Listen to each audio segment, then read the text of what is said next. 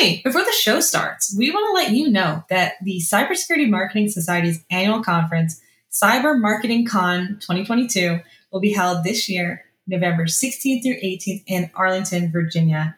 And yes, there will also be a virtual option. You really don't want to miss it. We'll have 2 days jam-packed with cybersecurity marketing strategies, ideas, metrics, insights. It's going to be the place to be. Visit cybersecuritymarketingsociety.com and click on conference to grab your ticket. We'll see you there.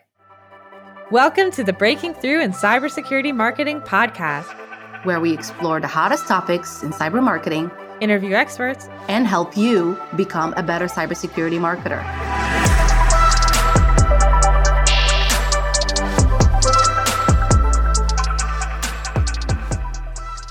Hello and welcome to another amazing, spectacular, stupendous, fulfilling, life-affirming episode of Breaking Through in Cybersecurity Marketing. I'm one of your hosts, Gianna.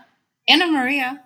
And today we have an esteemed guest. We have Ross Haleliuk. He's the Director of Product at LimaCharlie, and he has a bunch of other accolades, which he said we don't have to list, but I'm going to mention a few. He's an advisor at Loyal VC. He's a VC fellow at Included VC. He's a writer for TechCrunch, and he does a lot of other stuff too. You'll have to check out his LinkedIn after the show.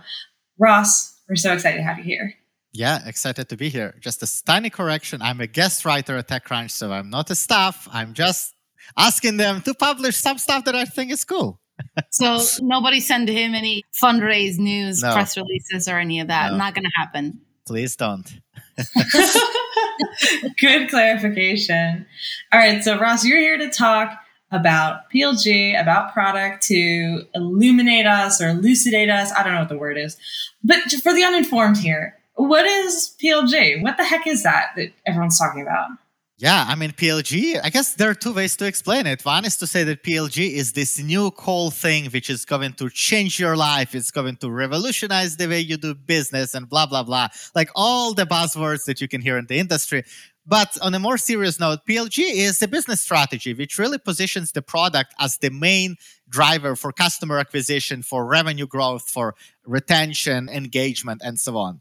So when you think about tech startups, traditionally, marketing would drive the leads on the top of the funnel, and then sales team was the main driver of the revenue, just taking those leads and guiding them through the whole sales process. And then later on, once the deal would close, the sales and customer support would be in charge of the retention and making sure that the customers are happy. So while all of those functions are super, super, super important at the PLG company, the key is that at product-led companies, product becomes the driver of the revenue and retention. So it's product that fosters those engagements with customers. It's product that builds the relationship. It's product that allows people to make it super easy to experience value, to start paying, and so on.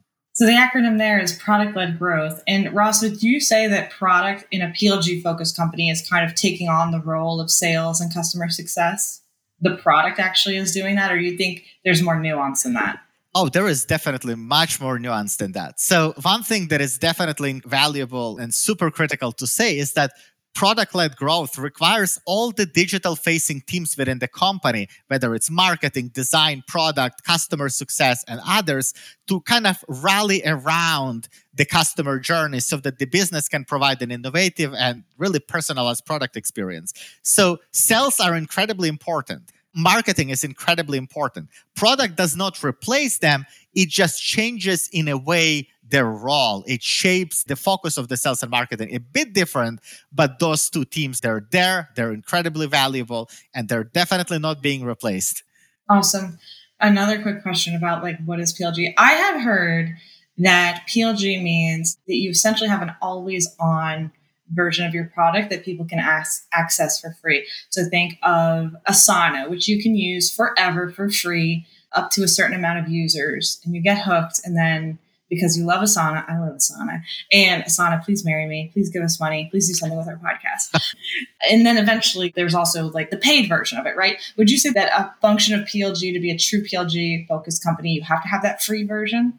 Not necessarily. The way I see it, PLG is more of a mindset than it is a specific feature of the product or a specific way to sell the product. So because it is more of a mindset, it's not always easy to say, looking from the outside in, what company is pursuing the PLG. However, it's super easy to say which companies are not.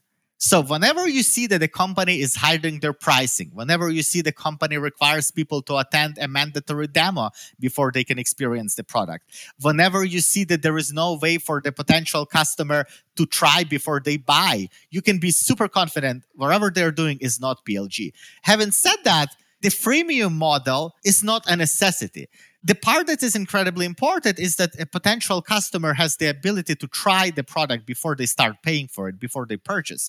And so one form of doing it could be offering a limited free trial. It is a different approach. Having said that, the people are still able to experience the product before they put in their credit card and sign up long term. So yes, having a way to experience it on a freemium, such as what Asana does. And by the way, I'm also a fanboy of Asana. I love their product. I'm using it myself. Not just because it is PLG, it's just an awesome product. And I'm actually using a free version too. And actually, you bring up a good point about the unlimited free trial. And I think most cybersecurity companies, at least the ones that are probably thinking PLG, would be more comfortable doing that versus anything else that's like completely freemium. I see what you mean. I would probably rephrase it a tiny bit. In my mind, it's not so much a matter of comfort as it is a matter of understanding of the customer. You see, when you're offering a free version of the product, before you go there, before you start offering the free version of the product, you truly need to understand what does the customer need, what are their pain points, and what are they willing to pay for. Because if you don't do it the right way, there is a potential for you to just give out a free product and realize that, well, all of those extra features which we deem to be a paid tier are not actually that useful, and people can totally get by just using the free version of the product. So it's a bit more nuanced. It's just like before getting into this freemium model, you truly want to make sure that you understand like what are those points that are going to trigger the customer to upgrade. Otherwise, you might just end up with a free product, which is not the goal. You might end up with Zoom, which is right now, it's July 2022 right now, and they've ratcheted down on the free meetings and the free unlimited minutes. And now even a meeting between two people has a time cap to it. And when several months ago, it was like only meetings at 3 and more have a time cap on it. So you might have to do some ratcheting down. Otherwise, like you said, you do have a free product. Exactly. And it's interesting, like the psychology of those changes is incredibly interesting because people respond much better to being given something than to have something taken away from them. So if Zoom did not give those abilities to begin with, you would feel less bad than you feel now when you look at Zoom and it's like, oh, they're really trying to force me to pay. Like they're really making it hard for me to use the product for free. That's interesting. As humans, if you take something away, it's like, oof, I feel that a lot more than if you gave me a gift. So PLG, we just gave two examples, Zoom, Asana, both are just regular B2B tech, which is not what this podcast is about because we're in cybersecurity and cybersecurity is different. So how is PLG different in cyber, Ross? And you've written a lot about PLG and cyber. We'll link to your articles in the show notes. Tell us a little bit more about PLG and cyber. What are you seeing? How's it different? Yeah, that is an interesting question. I think there are a couple of factors that come into play. One is cybersecurity is fairly new as a discipline. Historically, security has always been as a part of IT and therefore did not really have a seat at the table. The reason this is important to understand is because the product-led growth requires that an individual contributors are empowered to make the purchasing decisions. They're empowered to try different products. They're empowered to try different solutions to the problems they're experiencing. They're empowered to bring their own ideas to the table and suggest what could be a good fit for their specific use cases. The problem is, it's pretty hard to do when security does not have a strong champion in the form of, let's just say, CISO or a director or a VP of security. When you don't have a strong presence at the leadership level, it's hard to empower the security professionals, like the individual contributors, to come forward with those ideas and to even do the research and suggest some solutions on their own. Secondly, there is definitely a challenge of sharing data. You mentioned Asana. When you wanted to try Asana, how did you do it? Well, what I did, I went in, I created an account, added a couple of tasks, and off to the races. Like now I'm using Asana. It's simple, right? With a cybersecurity tool, well, you have to install it on your company's network, or you have to install it on the cloud, or you have to install it somewhere else. Of course, the technical professional can get something set up in their home lab, but at the end of the day, after they've tested the tool, after they confirm that, yes, it does what it says it does, we can give it a shot, you now need to go through the more traditional purchasing process because it's your company's data that is getting into that tool. In fact, it's the most sensitive data that is going to get into that tool. So traditionally, in many other fields, let's take productivity apps, since we're talking about Asana, there is this idea of landing and expanding. Like 2 people in marketing adopted Asana and 1 person in accounting, and then Asana sales team can start approaching those people and saying, hey, you know what, how about we get your whole company on board? It doesn't always work the same way with cybersecurity because the dynamics is very different. You can't have one security engineer adopt a tool that is going to collect the company's data and then spread it around. The way the purchasing decisions are made is different. And lastly, there is also the process of understanding value. So in order for a PLG product to be adopted, the customer needs to understand what is the value the product offers. When I think about cybersecurity and the concept of time to value and the concept of product value in cybersecurity, I think about 2 categories of products. There are products that solve a very specific, narrowly defined problem for a security professional. Let's just say, I want to store passwords. There is like 1 password. Or I want to automate workflows. There is Simplify, there is Tines, there are a bunch of other products. So when you're solving this specific problem in security, you can quantify the value, you can measure the value. However, many products in the industry fall under the very broad category of making somebody safe. So I'm going to install this tool and it's going to keep my company safe.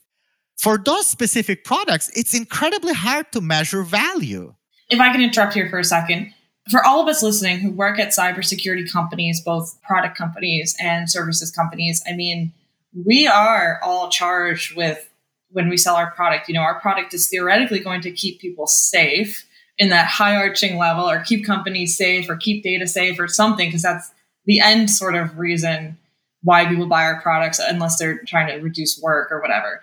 So what are some companies you think that are in that more broader, keep people safe, as opposed to like the Timeses of the world? That is a good question. Like, frankly, there are tons. I will name 2 companies that are falling under the PLG bucket. Again, they're fairly young. They're cybersecurity startups, super active, great product line companies. So there is a company I was looking at the other day called Blue Mira. And we know Blue Mira. We know them. Yeah. Oh, yeah. I know them. Yeah. So either Blue Mira or companies like Malwarebytes, any EDR kind of product, the endpoint detection and response kind of product, essentially says like, hey, install us and we will do the work for you. The challenge with those kind of products is that how do you say if it's working? How do you measure if it's working? If you haven't been breached, is it because nobody tried to do it? Is it because the product is so good that it stopped it? Did you just get lucky? So it's the value that becomes incredibly hard to measure. To be clear, hard does not mean impossible. Still, companies are very smart, and product people and marketing people at those companies are incredibly smart people. They are making an effort to surface the metrics related to what the specific product is doing and so on. Having said that, it's still not always easy to answer a question. Do we really need this product? Would we be better off not having it at all? Would we be at the same place? Like, it's hard because the problem of security and keeping somebody secure is so generic and so broad. And for that reason, the time to value is a much harder metric to crack. Having said that, I do also want to call out that, yes, there are some factors that make it harder for cybersecurity startups to adopt the PLG model. Having said that, there are also so many reasons to actually do it. Like, for example, we have been seeing that the traditional sales channels in the industry are incredibly expensive, and they're getting more expensive every single day. Like, companies who have been selling, exactly. Our listeners can't see, but I'm doing the money dance. Yeah, like companies in the industry who have been selling to CISOs are finding it harder and harder to get a meeting, to get like an invite-only event going, to get a conference, to get some sort of a dinner organized. It's becoming much more expensive. Then there is the vendor overload issue. When the security leadership at every company is being pitched 500 to 700 security products every single year. So it's getting through that shield is becoming much harder. Investors are understanding that, and they're also looking for new ideas. I was talking to a friend the other day who works at a venture firm, and I'm hearing that one of the main reasons they turn down cybersecurity startups is their go-to-market strategy. If a startup comes in and says, oh, we've got this cool product, we're just going to get the CISO into a demo and sell it, it's often an automatic no, because it's hard, it's genuinely hard to get somebody's attention. We are seeing that individual contributors in the industry are becoming more able and more encouraged to recommend different solutions.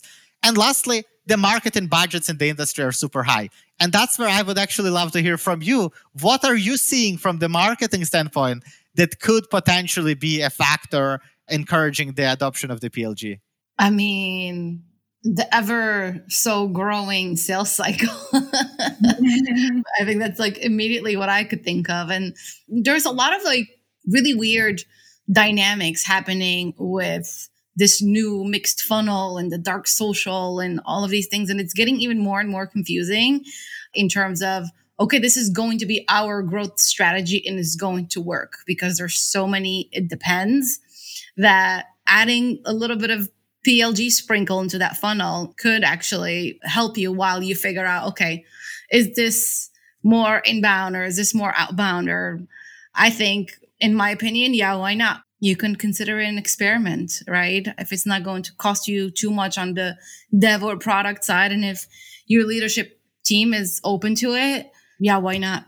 I'd add in that it's about the buyer experience too. So the frictionless buyer experience, like you said, Ross, and like you mentioned, Maria, breaking through that noise is so difficult now.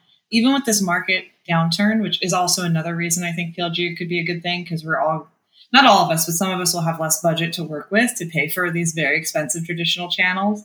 I think that the buyer experience can be better using a PLG focus, because nobody has to talk to sales, basically.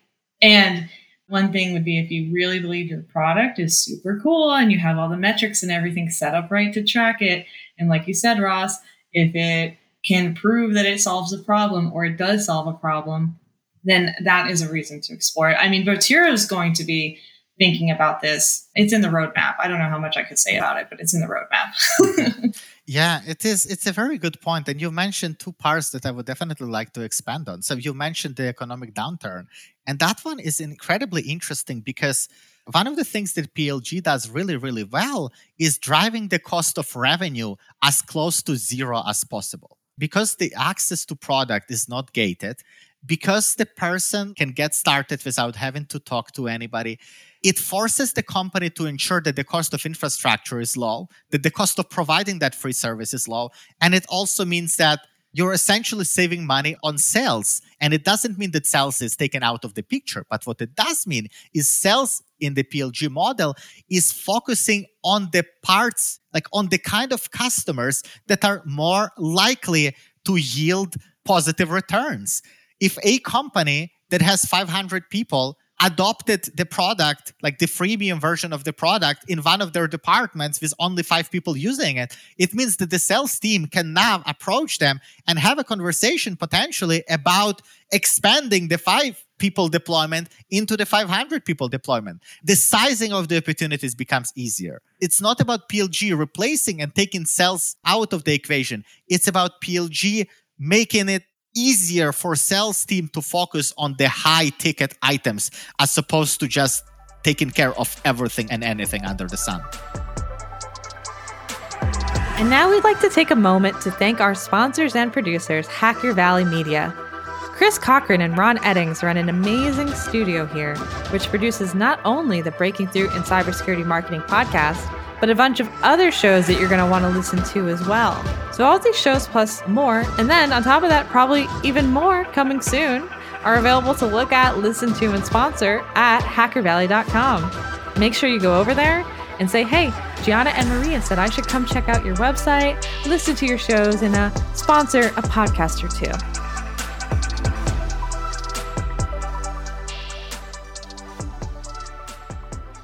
Ross, I have one more question, because earlier you said that a lot of security products deal with interoperability of data, right? You're plugging in a security tool. It's going to connect into your email. It's going to connect into the web browsers of your employees. It's going to connect into your cloud environment.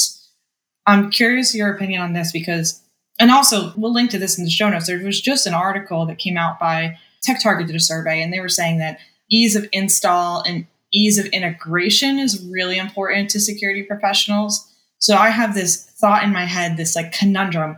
You want to make your product PLG, but in order for it to work, it has to connect to things in your customers' environments. How do you get over that hump? Because I assume, or I think, not having done PLG myself yet, that maybe there's a pushback from the security folks because they're like, we don't want to connect. We don't know you. Like, this is the analyst wants to install this as this thing, but we don't know that. And that's a security risk. Like, how do you get around that from a PLG perspective?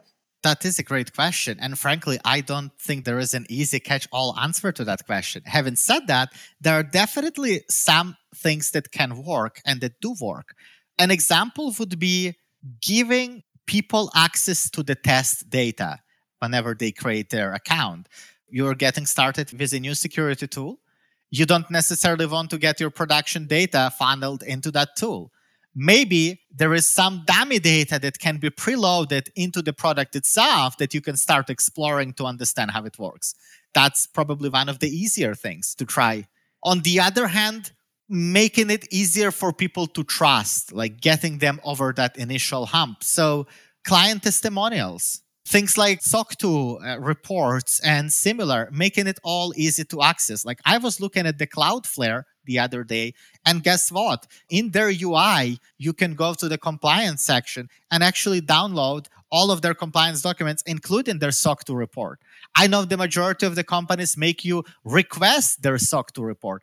Cloudflare does not do it. You get it all in the UI, like they're 100% transparent about their security posture and their compliance when it comes to that. So taking steps to show that, yes, you are open, yes, you are honest about your security posture, you're honest about the degree of care with which you handle the customer's data, and you are there, other people and other companies already trust you. Yeah, and just reducing the barriers to somebody else to even get their data in. Like this is totally outside of the PLG per se, but so many security companies make it incredibly hard to get the data out of their tool. Like the vendor lock-in in this industry is real. Like so many companies are trying to make sure that, only vendors who are a part of our ecosystem can send us the data, can receive the data from us. That is not where I personally believe the future of this industry is going to lie. And yes, there are no shortcuts. There is a need to change. There is a strong need to change. Like the vendor lock-in should not be a thing. Like we all benefit, not just from the PLG standpoint, but we all as an industry benefit when companies have full control over what tools they can try, what tools they can install, what data they can send and where, and so on. So many of us in marketing are either working in this traditional one funnel model, right? Of let's get the leads in, let's nurture them and get them to sales. How does that change with PLG? And how do you even do attribution in terms of like, whether it was marketing sourced or sales sourced? If they're coming in, converting on the website, creating an account, and then the sales team is expanding them, what is the attribution there?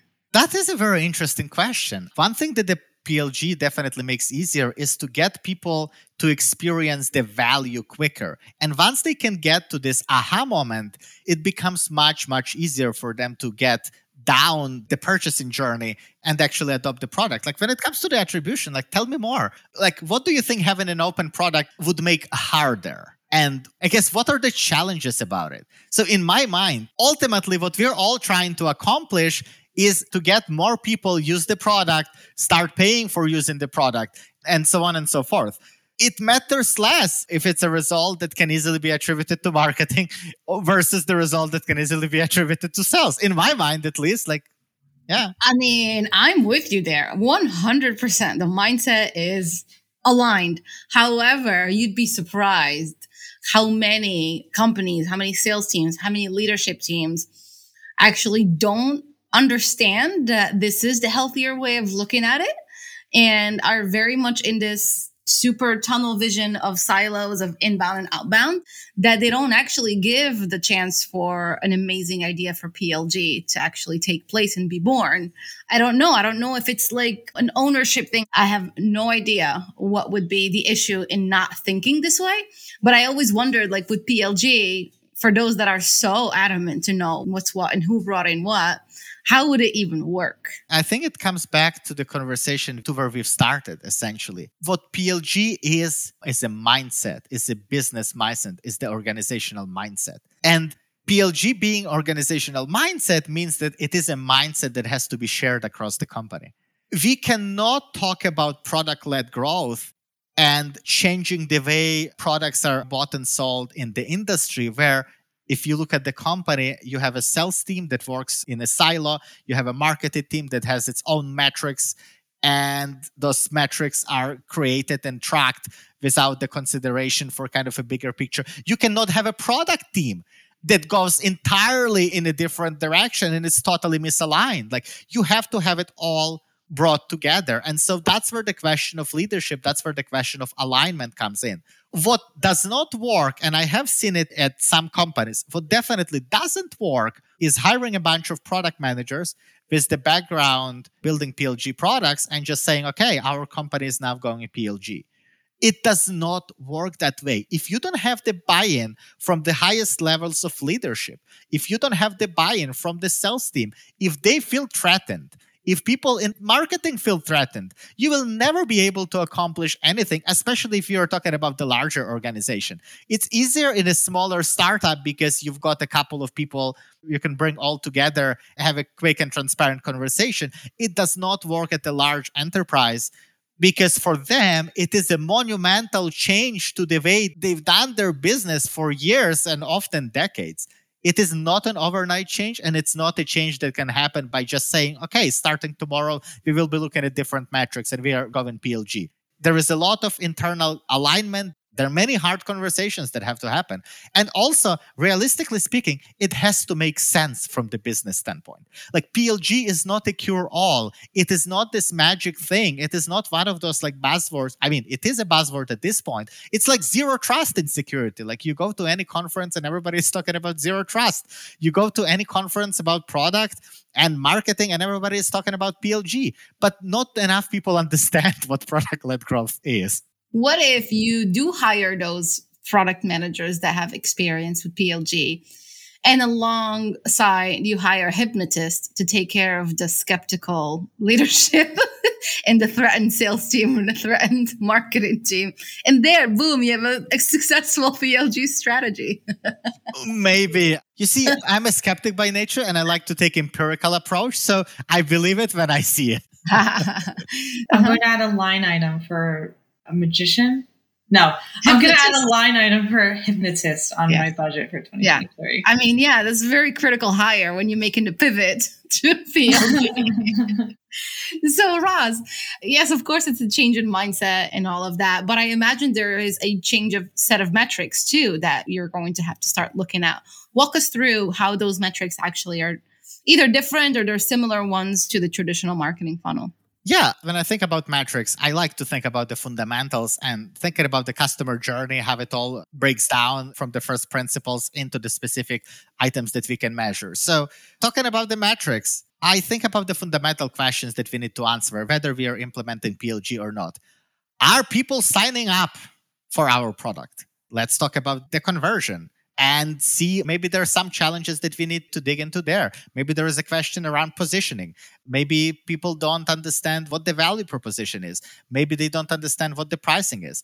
The other fundamental question is, are people able to experience the value quickly? So then one of the key metrics in a PLG product is the time to value. The amount of time it takes for the customer to reach their aha moment, like to reach this activation event when they realize, oh, this is what the value of the product is. I see it now. This is how it works. Yeah, like this works for me.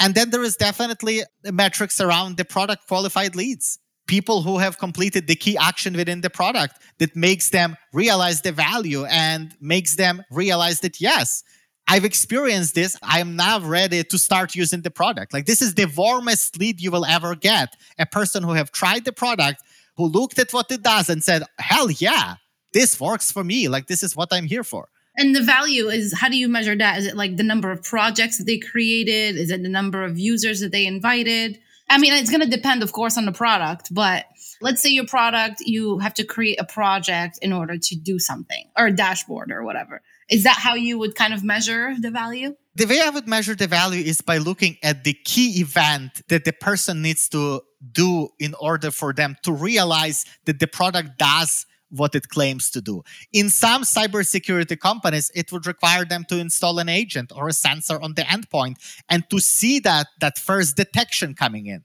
or to see that first alert coming in, or to see that first Slack message coming in. So it's that point in time when you've configured the most basic flaw, which allows you to experience something within the product. And when you experience that something, you're like, oh, this is how it is. So if the product is promising, let's just say, a human readable alerts in Slack, which pop up whenever a person clicks on an email they're not supposed to click, then the first time somebody gets that email and they look at it, they understand what it does, they understand how it works, they click on it, then somebody on the product side is able to see it show up at the dashboard or somewhere else. It's that aha moment that they're like, oh, this is how it works. It's going to vary from one product to another. And that's why, you see, one of the challenges with PLG is the need for people to truly understand what does the customer need. Building a PLG product requires an incredibly deep knowledge of the customer's needs, motivations, expectations, and everything else that drives the purchasing decisions. All of that is only possible when you have empowered product teams who are capable of having the conversations, who are capable of doing the customer research. All of that can only happen when product and marketing and sales all work together so that they're sharing the insights, they're sharing their learnings. All of that can only happen when there is the mindset of continuous discovery, where we are not just making assumptions and running on those assumptions, but instead we are probing the assumptions. We're asking powerful questions. We are talking to people. We are listening more than we talk. We understand the user needs. We can anticipate the changes in the customer behavior and the consumer expectations. Only when we are doing the fundamentals that make good product managers, good product marketers, good product marketers, only when we are doing those essential fundamental things that make us good at what we do, can we talk about improving and can we talk about implementing the product-led growth in a company? Talking about the metrics, are people increasing their usage? Are people paying for the product? How much are they paying? Let's talk about the expansion revenue. Let's talk about the revenue generated from the existing customers by upsells, cross-sells, add-ons, and so on. Let's talk about the average revenue per customer, the customer lifetime value, an incredibly important metric for the product-led growth company. Like, how much revenue is your business going to get from this single customer over the duration of their relationship with the company? A number of other things, like, are people coming back to the product? Let's look at the daily active users. Let's look at the monthly active users. Let's look at retention. Are they leaving? Let's look at churn. Let's look at the reasons for that churn. So when we're talking about the metrics, measuring the numbers is important, but what is also critical is understanding the drivers for each of those numbers, like digging deeper, having the conversations. If you're thinking about the sales cycle, doing that win-loss analysis in the end to truly understand, like, why did this customer not adopt the product? The general answers are, it's either the price that's not right or the features that are missing. But digging deeper, obviously digging deeper to understand the underlying reasons. So metrics, like, honestly, when it comes to picking specific metrics and numbers to use, if you just go to Google and search like PLG metrics, you will find tons of articles highlighting the specific components that can be measured. I think what's more important than picking the metric is understanding the why are we measuring this? Like, what are we measuring? Like, it's easy to track the daily active users, but why is the daily active users metric significant for your specific business? They're the kind of products where a customer is only going to be logging in once a month. So daily active users metric might not even be relevant for your specific product. So you have to understand your product, you have to understand your customer, and based on that, make the decision around what metrics to track.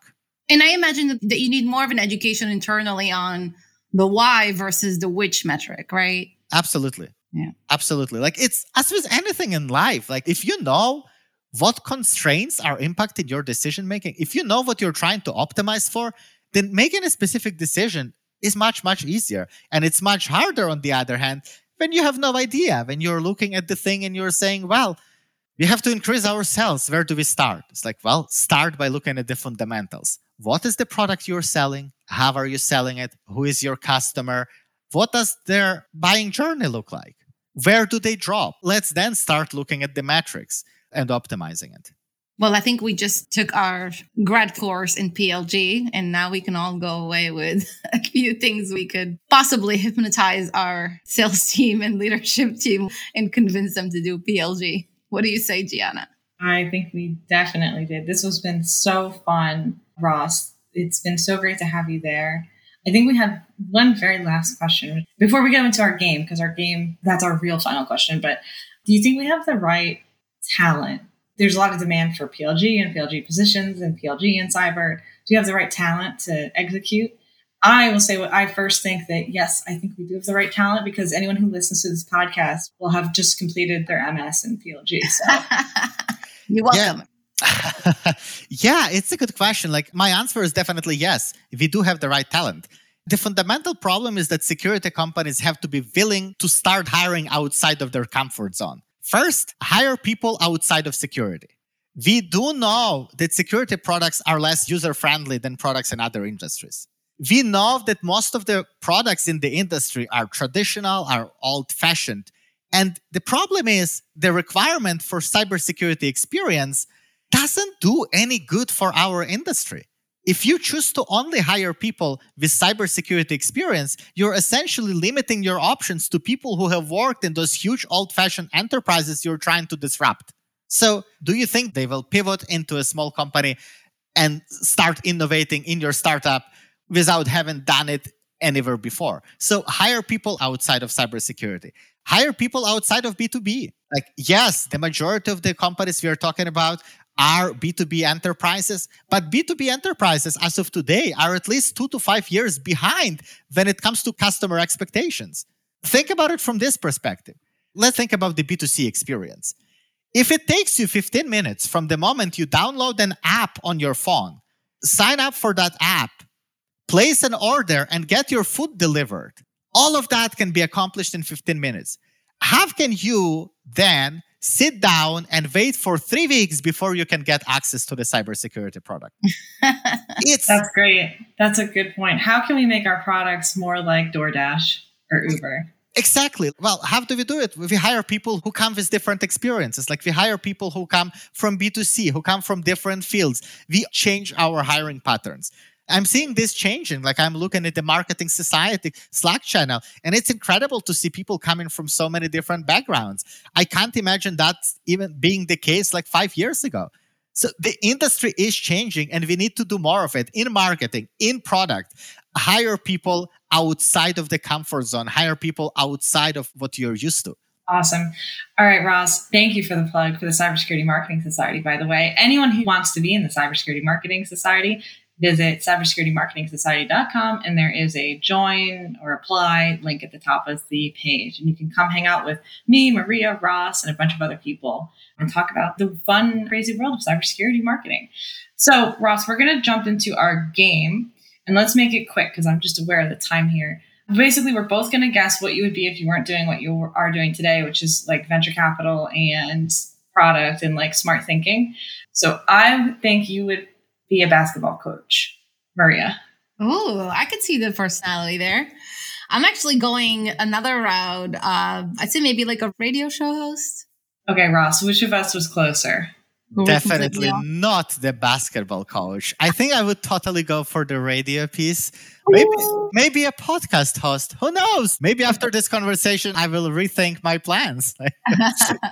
Obviously, what you're doing today is your passion. It sounds like you are passionate about it. But if you were not doing it today, what would you rather be doing? I think I would still stay around tech. I would still stay around startups, maybe venture capital, maybe operations. I don't know. Honestly, no idea. I feel like I fell in love with product. So maybe I could totally be doing marketing. Who knows? But it would definitely be something around tech and startups, and very likely cybersecurity. Love it. Love how noble and loyal you are to your current passion. Ross, where can people reach you if you're open to being contacted? LinkedIn is definitely the place. I'm not active on Twitter. I've created an account before Elon Musk was planning to buy it, but I never became active. But LinkedIn is definitely the place, yes. Awesome. Thanks so much for being on the podcast. We've loved having you here. Everyone who listened to all the things that we mentioned that will be linked to in the show notes will be in the show notes. And if you want to be on Breaking Through in Cybersecurity Marketing, send an email to podcasts with an S at hackervalley.com. Thank you so much. Thank you so much for inviting me. Thanks for tuning in.